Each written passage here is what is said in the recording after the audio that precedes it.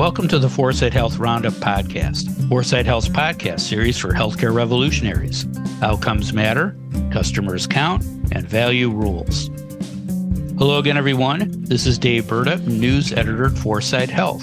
It is Thursday, January 26th. On today's episode of the Roundup, we're going to pick up where we left off last week and talk about artificial intelligence in healthcare. Specifically, we're going to talk about a new working paper from the National Bureau of Economic Research on AI and healthcare spending, and the healthcare applications of ChatGPT, an AI-powered chatbot that's turned some heads over the past few weeks. To tell us when we'll be replaced by machines are Dave Johnson, founder and CEO of Foresight Health, and Julie Murchison, partner at Transformation Capital. But before we say hello to Dave and Julie, I wanted to say hello to the sponsor of the Foresight Health Roundup podcast, Infor. By connecting the business and mission sides of healthcare, institutions can enhance staff experience and simplify patient interactions. With data-driven insights and greater operational control, our sponsor Infor supports your company in making healthcare a calling again for your staff. Hi, Dave. Hi, Julie. How are you guys doing this morning? Dave?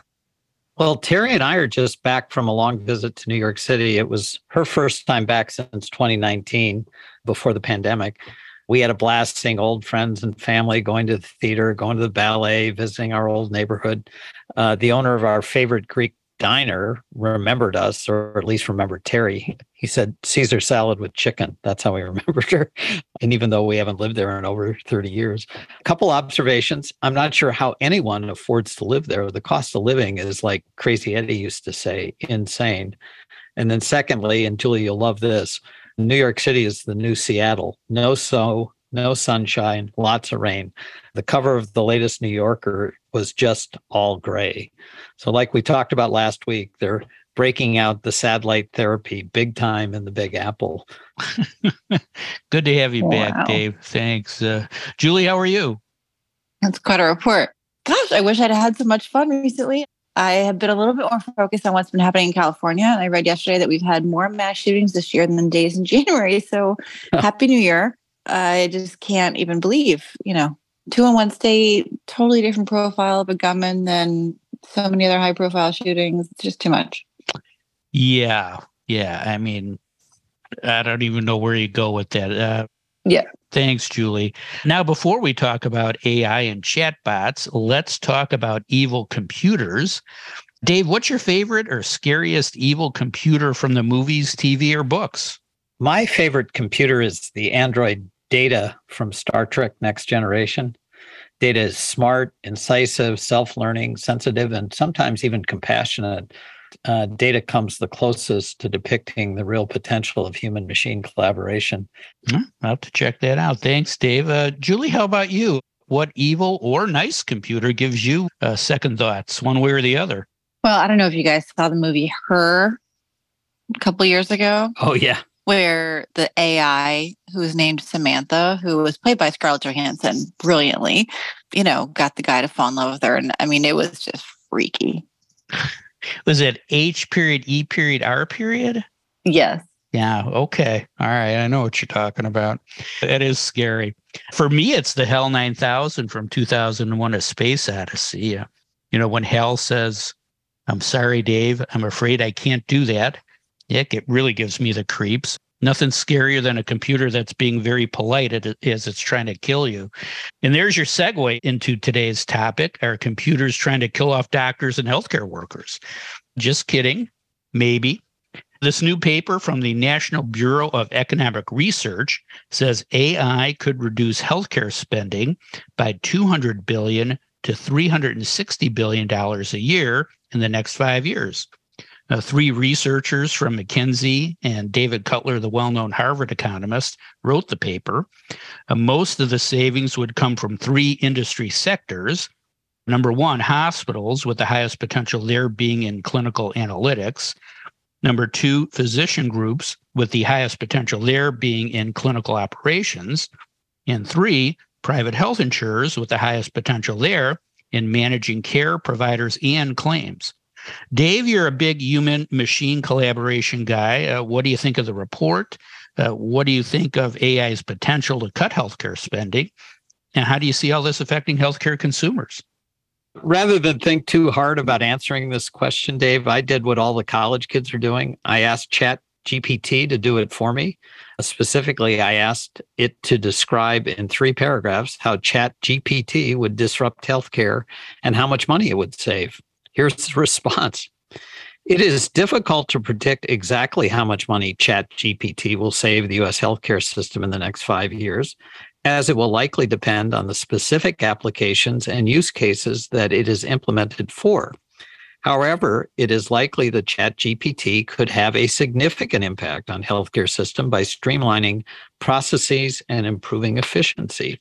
One potential application of ChatGPT in healthcare is automating administrative tasks such as scheduling appointments and filling out medical forms. By using natural language processing, ChatGPT could understand and respond to patient inquiries, reducing the need for human staff to handle all these tasks. This could lead to cost savings for healthcare providers by reducing labor costs. Another potential application of ChatGPT in healthcare is in triage and diagnosis. By using machine learning and natural language processing, ChatGPT could assist healthcare professionals in quickly and accurately identifying potential health concerns. This could lead to cost savings by reducing the need for unnecessary tests and procedures and by allowing patients to receive prompt and effective treatment. Overall, the implementation of ChatGPT in the healthcare system has the potential to greatly improve efficiency and reduce costs. Not bad.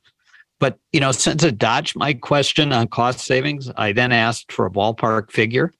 Here's how ChatGPT responded. It is difficult to provide a specific savings figure for the potential use of ChatGPT in the healthcare system, as it will depend on the specific implementation and use cases. The savings will also depend on the size and structure of the healthcare organization, the current processes in place, and how well ChatGPT is integrated into the organization. Additionally, the savings from the use of ChatGPT will also depend on the cost of implementation and the maintenance of the technology. However, it is worth noting that according to a recent study by Accenture, the potential savings for the U.S. healthcare industry from the use of AI technologies, including natural language processing, could reach up to $150 billion per year by 2026. That exercise, I'm back to my real voice now, or real Is self this the now. real Dave or the Yeah, AI this is Dave? not, Right. This is not the ChatGPT. Okay.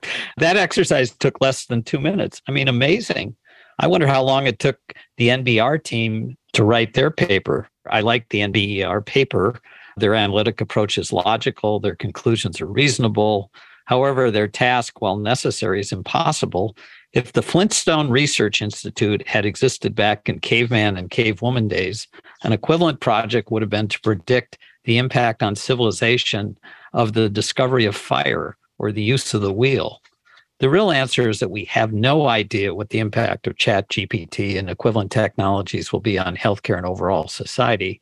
What I can say with confidence is that it'll be far larger and greater than any predictions being made today, no matter the source.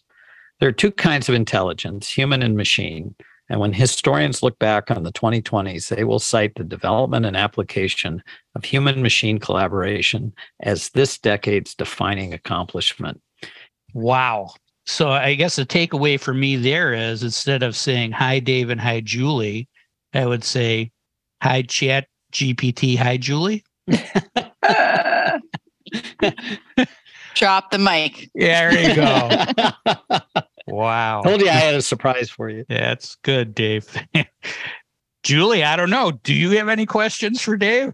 I think we could just wrap this up right now. I don't even know why we keep talking. Okay, Dave. So I was reading an article in Stat about medical schools, which we all know may not be teaching the latest in technology. So it's kind of ironic that medical schools are in this situation because they're about to get eclipsed. Doctors might get eclipsed by all this, right? So what do you think medical schools, what's the one thing they could do to really catch up and make sure that physicians are prepared to use technologies like this properly? Because, they could put patients and care at risk if they don't. first and foremost, I think they got to get out of the 1920s, which is when the current medical school curriculum came into being, 2 years of science, 2 years of rotation, graduation, and then into a residency. And start to pick people that know how to use machines, train them to use the machines, but are very adept at compassion, communication, really the softer skills that grease our world and make it a better place to live. I think you almost need to blow up the curriculum and start all over again, like many medical schools are doing, like the new Kaiser Medical School, and stop forcing people to memorize a bunch of stuff they can look up and start teaching them to have virtual assistants that are going to be really, really, really good. That's where I'd start. Thanks, Dave. That's great. Julie, what's your take on the release of ChatGPT? How do you think it will impact digital health and market innovation? And how ultimately do you think it will affect healthcare consumers? Well, outside of the amazing papers that high schoolers are writing and the exams it's passing, my husband did take the opportunity to tell me that it has exceeded what Wharton students can do in its classes. I don't think your average person really understands what ChatGPT is. I mean, like, as well as the teenagers, of course. They call it a large language model, but effectively, it just picks up on signals and cues and words that can generate responses in plain language, which is what people love about it. So if you think about the lack of plain language in healthcare, I really cued in on this very simple thing as a way that we can see ChatGPT ultimately affecting consumers and improving communication between physicians and consumers. The issue I see is that ChatGPT draws information from large, and I mean large data sets. So I've seen some people talk about this as a predictive tool. And to be honest with you, I don't think it can really be predictive if there's not something based in history that it can actually draw on to make predictions. So you have to think about it as drawing on some information. It's not like a miracle. So for years, healthcare hasn't had large enough data sets to even consider a technology like this viable. But with almost 2 decades, let's just go back in history. We're, 2004, ONC was created. We're almost at 20 years. So almost 2 decades of digitization. We're really getting there. And the question is whether the data sets are large enough, and we all know this problem, diverse enough, and with varied enough information to really train a ChatGPT sufficiently to be right 100% of the time. Because after all, do any of us want a clinical error due to the biased training of the bot that helps our physician make a decision? No, I don't think so. Looking at a couple applications, it can read data fast, like much faster than a doctor. So if you thought about the volume of charts that come through for some of these specialty visits and certainly some of these rare diseases, it could be a great assistant to a physician and a care team to speed decisions in really advantageous ways for providers, consumers, and everybody involved. ChatGPT can marry, the symptoms that a consumer might enter into a form that might include genetic code, environmental facts, other clinical information with a database full of similar data points and propose conclusions about what the diagnosis might be or the state of health. So amazing potential to really drive personalization. ChatGPT can also more effectively match patients to physicians in situations like that. You could look at the individual's data against the physician's publications and, clinical experiences, you name it from the physician data side, and really match the right patient and the right physician for whatever that patient might need. So there are endless opportunities to think about how it helps with what we've been calling decision support. And, Watson painted this vision 15 years ago. So I'll end where I started, which is on this plain language issue. Consumers can absorb plain language without doctors or with less of a doctor. So I think ChatGPT spells potential for huge self-care efficiencies in ways that we've been talking about for a long time, but could actually really be done much more efficiently with a technology like this. And I was in a meeting earlier this week where Toby Cosgrove was on the board, and Toby Cosgrove was talking about this and thinking about applications for this. So, you have big brains who've been on I don't want to call it the dark side, Toby, but on the big box healthcare for a long time thinking about this. And I think it's pretty amazing to see this kind of concept we've talked about for a long time be real because of something that's so societally present now.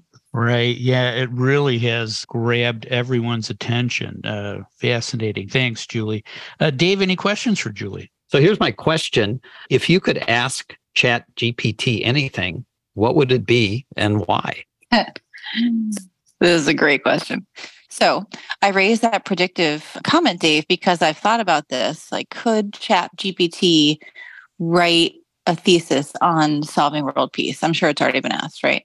And when you look at historical trends around war and peace, like, yes, it absolutely could predict ways that could happen. So it's not that it's not predictive, right? It's just that it's all going to be based on historical context. Yes, would I like to ask it to solve world peace or to figure out the fastest way to solve our environmental issues? Absolutely. I might ask it something a little bit more, I don't know, fun. Like, write me the next hit song. I think I might go down that road. That's great. Yeah. I was thinking, like, if you ask it when your favorite football team would win the Super Bowl next and your team has never won it, the answer would be never. That's right. Right. Hello, Minnesota Vikings and Buffalo Bills, right? I mean, well, I just got a text from ChatGPT that tells me we just have a minute left. So why don't we just use that time to talk about other big news this past week? Julie, what else happened that we should know about? Well, I'm sure everybody saw this, but Elevance put a bid and is planning to buy Blue Cross Blue Shield of Louisiana. And we've been waiting for the Blues to start going through this M&A activity. So congratulations to Gail and Steve and all involved, and hope the regulators let it happen. And thanks, Julie. Dave, any other news that's worth mentioning? Well, that's a good one because Blue Cross Blue Shield of Louisiana is a strong plan and didn't need to sell, so they're ahead of trend. I'll give you 3 noteworthy events quickly. They're all big. First, the lawsuits against the states that are trying to ban the abortion pill.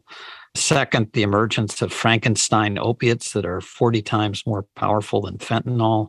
And third, a record number of Americans, over 16 million, have signed up for Obamacare through the exchanges. Lots to say about each of these topics, but not now. Yeah, I think we'll pick up on that ACA one soon. That's a great idea. Thanks, Dave. And thanks, Julie. And thanks again to our sponsor, Infor. Infor connects the business and mission sides of healthcare, enhancing the staff experience and simplifying patient interactions with data-driven insights and greater operational control. That is all the time we have for today. If you'd like to learn more about the topics we discussed on today's show, please visit our website at foresightealth.com. And don't forget to tell a friend about the Foresight Health Roundup podcast. Subscribe now and don't miss another segment of the best 20 minutes in healthcare. Thanks for listening. I'm Dave Burda for Foresight Health.